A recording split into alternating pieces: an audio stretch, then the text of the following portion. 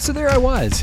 It's Starbucks head office in Seattle, upstairs, and I found myself a nice background and some good light. I was pulling out the tripod and had the big camera coming out to square it up on top of the tripod. And I became aware that there was somebody standing beside me when the voice from the man in the sweater says to me, are you going to be a couple of minutes yet? Because I was told 9:30. And I look up at the man in the sweater, and it turns out it is Howard Schultz, and it's 9:35. That makes me 5 minutes late. I look at him, and I was just like, oh, geez. In 3, 2, 1. Now, I'm not sure if you've listened to my Britney episode of the first time that I filmed Britney, but I do actually suffer on big shoots from anxiety, and this shoot was no different. I was told 9:30 to show up at head office for Starbucks, and I was actually kind of told not before. So there I was, of course, way early at head office. I lived in Seattle, but I lived on Lake Union, actually, in a motor yacht, and drove down to the south end of Seattle where Starbucks head office is. And there is, in fact, a Starbucks coffee shop at the base of Starbucks. And so I'd gone in, I'd had a coffee, and I was sitting out in my car looking at the time. And it's just like 9:28. Should I go now? Should I go now? Oh, it's only going to take me 90 seconds to get there. I'll wait another 30. So I finally walked to the front door where they are just like, yes, 9:30. Yeah, go ahead. Head on up. So I get in the elevator, I head on up, and I'm kind of left to my own devices. I look around, and I see a Starbucks wall full of cups with some great light, and it's just, you know what? I think that's going to work. So I hauled all my gear over, which is a lot of gear, actually. I've got 3 big bags all kind of stacked on roller wheels. I pull him around the world with me, and that's where I started setting up. So Howard shows up, and we're on a first name basis now. You know what? We're not. I never called him Howard. I didn't go, hey, Howard. So Howard Schultz says to me, how long do you think this is going to take you? Now, I don't know if any of you are watchers of Star Trek, but there was a definitive moment in one of the Star Trek movies where, like, Star Trek The Next Generation, so Geordi LaForge, in his little glass, hair beret glass things, meets Scotty. And there's some emergency happening, and Captain Picard, I'm telling this all by memory somehow, I don't know how I'm remembering this. Captain Picard asks how long it is before something's going to be fixed, and LaForge jumps in to say, I'm right on it, and he's about to say, something really quick. He's going to have it fixed quickly. Well, I told the captain I'd have this analysis done in an hour. How long would it really take? An hour? Oh, you didn't tell him how long it would really take, did you? Well, of course I did. Oh, laddie, you've got a lot to learn if you want people to think of you as a miracle worker. I'm about to say to Howard Schultz, I will zip through this. I will be done in 5 minutes. And I hear Scotty's voice telling me, no, don't pull a LaForge and then blow it, because clearly I have already blown it. And man, I am nervous. I feel like vomiting in my mouth because I hate being late. And hate is a strong word, but I hate being late. And now I've totally blown it. Like, normally when you're working with a celebrity, which, we'll put Howard Schultz in that category. He's a celebrity billionaire CEO. You work with the handlers and you're talking with them. This shoot was a very different experience for me, mainly because I shoot campaigns. And so there's lots of pre-production, and we're talking with the heads of creative and from the ad agency, as well as from the brand. This was a very different experience. My friend Scott, who's a photojournalist, was working for USA Today. USA Today wanted somebody to do video capture and ask a bunch of questions. It was actually a series of videos they wanted of kind of the Seattle billionaires and what the billionaires foresaw for the future, how things were going to change with electronic commerce. So that's what I was doing there. Fish out of water, that's me, because I generally light things for ages, and I work with models and creative directors, and here I am on a photojournalist assignment, and I'm filming. There's no handlers. It's me and Howard Schultz, and I'm late. So, avoiding saying, I'm going to be 5 minutes, I look at him and I said, you know what? I would really like to tell you I'm going to be 2 minutes. But being straight with you, I got to set this up properly. Honestly, this is going to take me 20 minutes to set this camera up, set up lights, and get it right. Is there anything that you can do? Have I totally blown it? And he looked at me and he said, no. What's your name? I said, my name's Alec. And Howard said, hi, I'm Howard. You know what, Alec?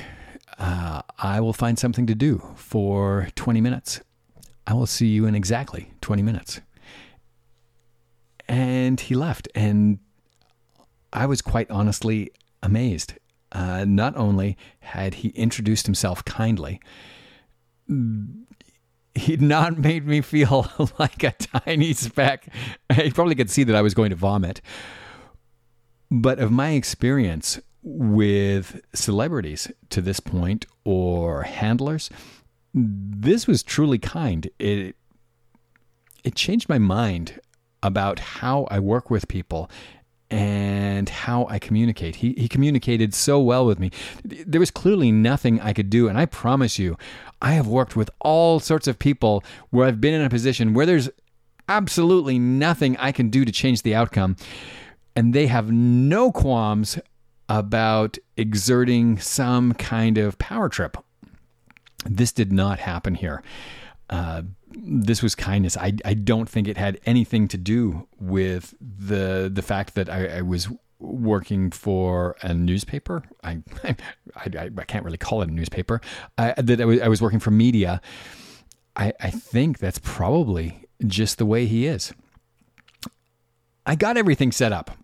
My friend Scott arrived to take some still photos, and there we sat. I looked at my watch, 2 minutes to go. Sure enough, in walks Howard Schultz. We're still not on a first name basis, even though he said I could call him Howard.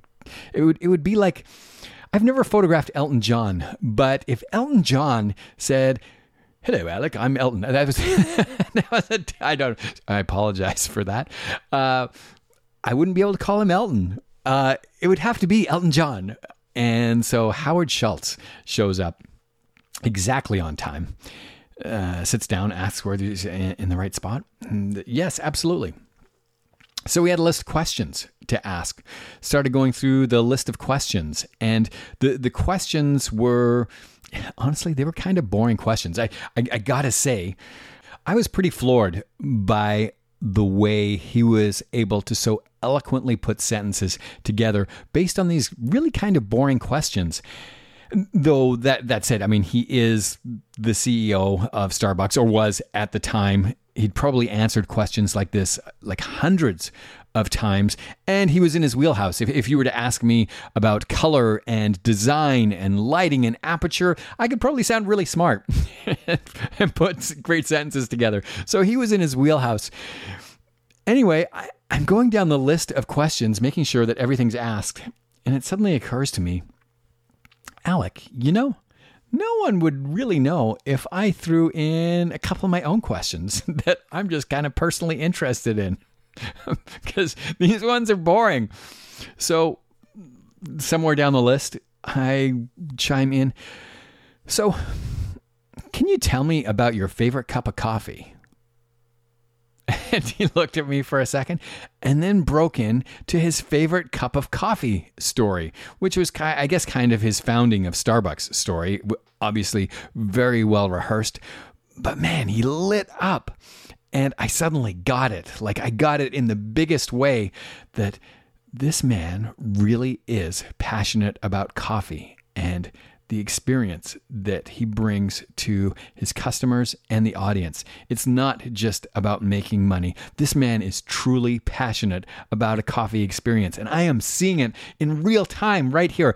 I was honestly so excited by that moment to get to sit and ask him about his passionate stuff. And I have used that ever since.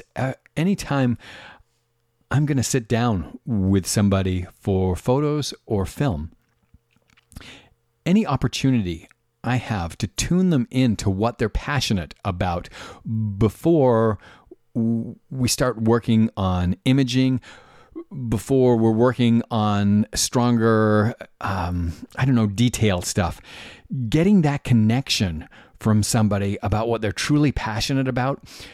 People in business are passionate about what they do, and giving them a chance to tell their origin story, man, it is magic. It's honestly one of the things that I love about the job that I get to do. So Howard Schultz, he's still Howard Schultz, finishes off his story about his favorite cup of coffee and how that got him to found Starbucks. I finish off my list of boring questions, USA Today, who never, by the way, actually used the answer about his favorite cup of coffee. And who am I to say anything, because they clearly know about what they want to do with new stuff. I was just being cheeky and interested. And then the most awesome thing happened, and it changed. Not only did it change the way I feel about Howard Schultz and Starbucks, but it's changed the way that I look at leadership roles of people in business. Howard, I'm going to call him Howard now. Howard asked if Scott and I would like to go for a cup of coffee with him. And of course I said no, not. Man, how awesome. Yes. Why, yes, I would like to go for a cup of coffee with you.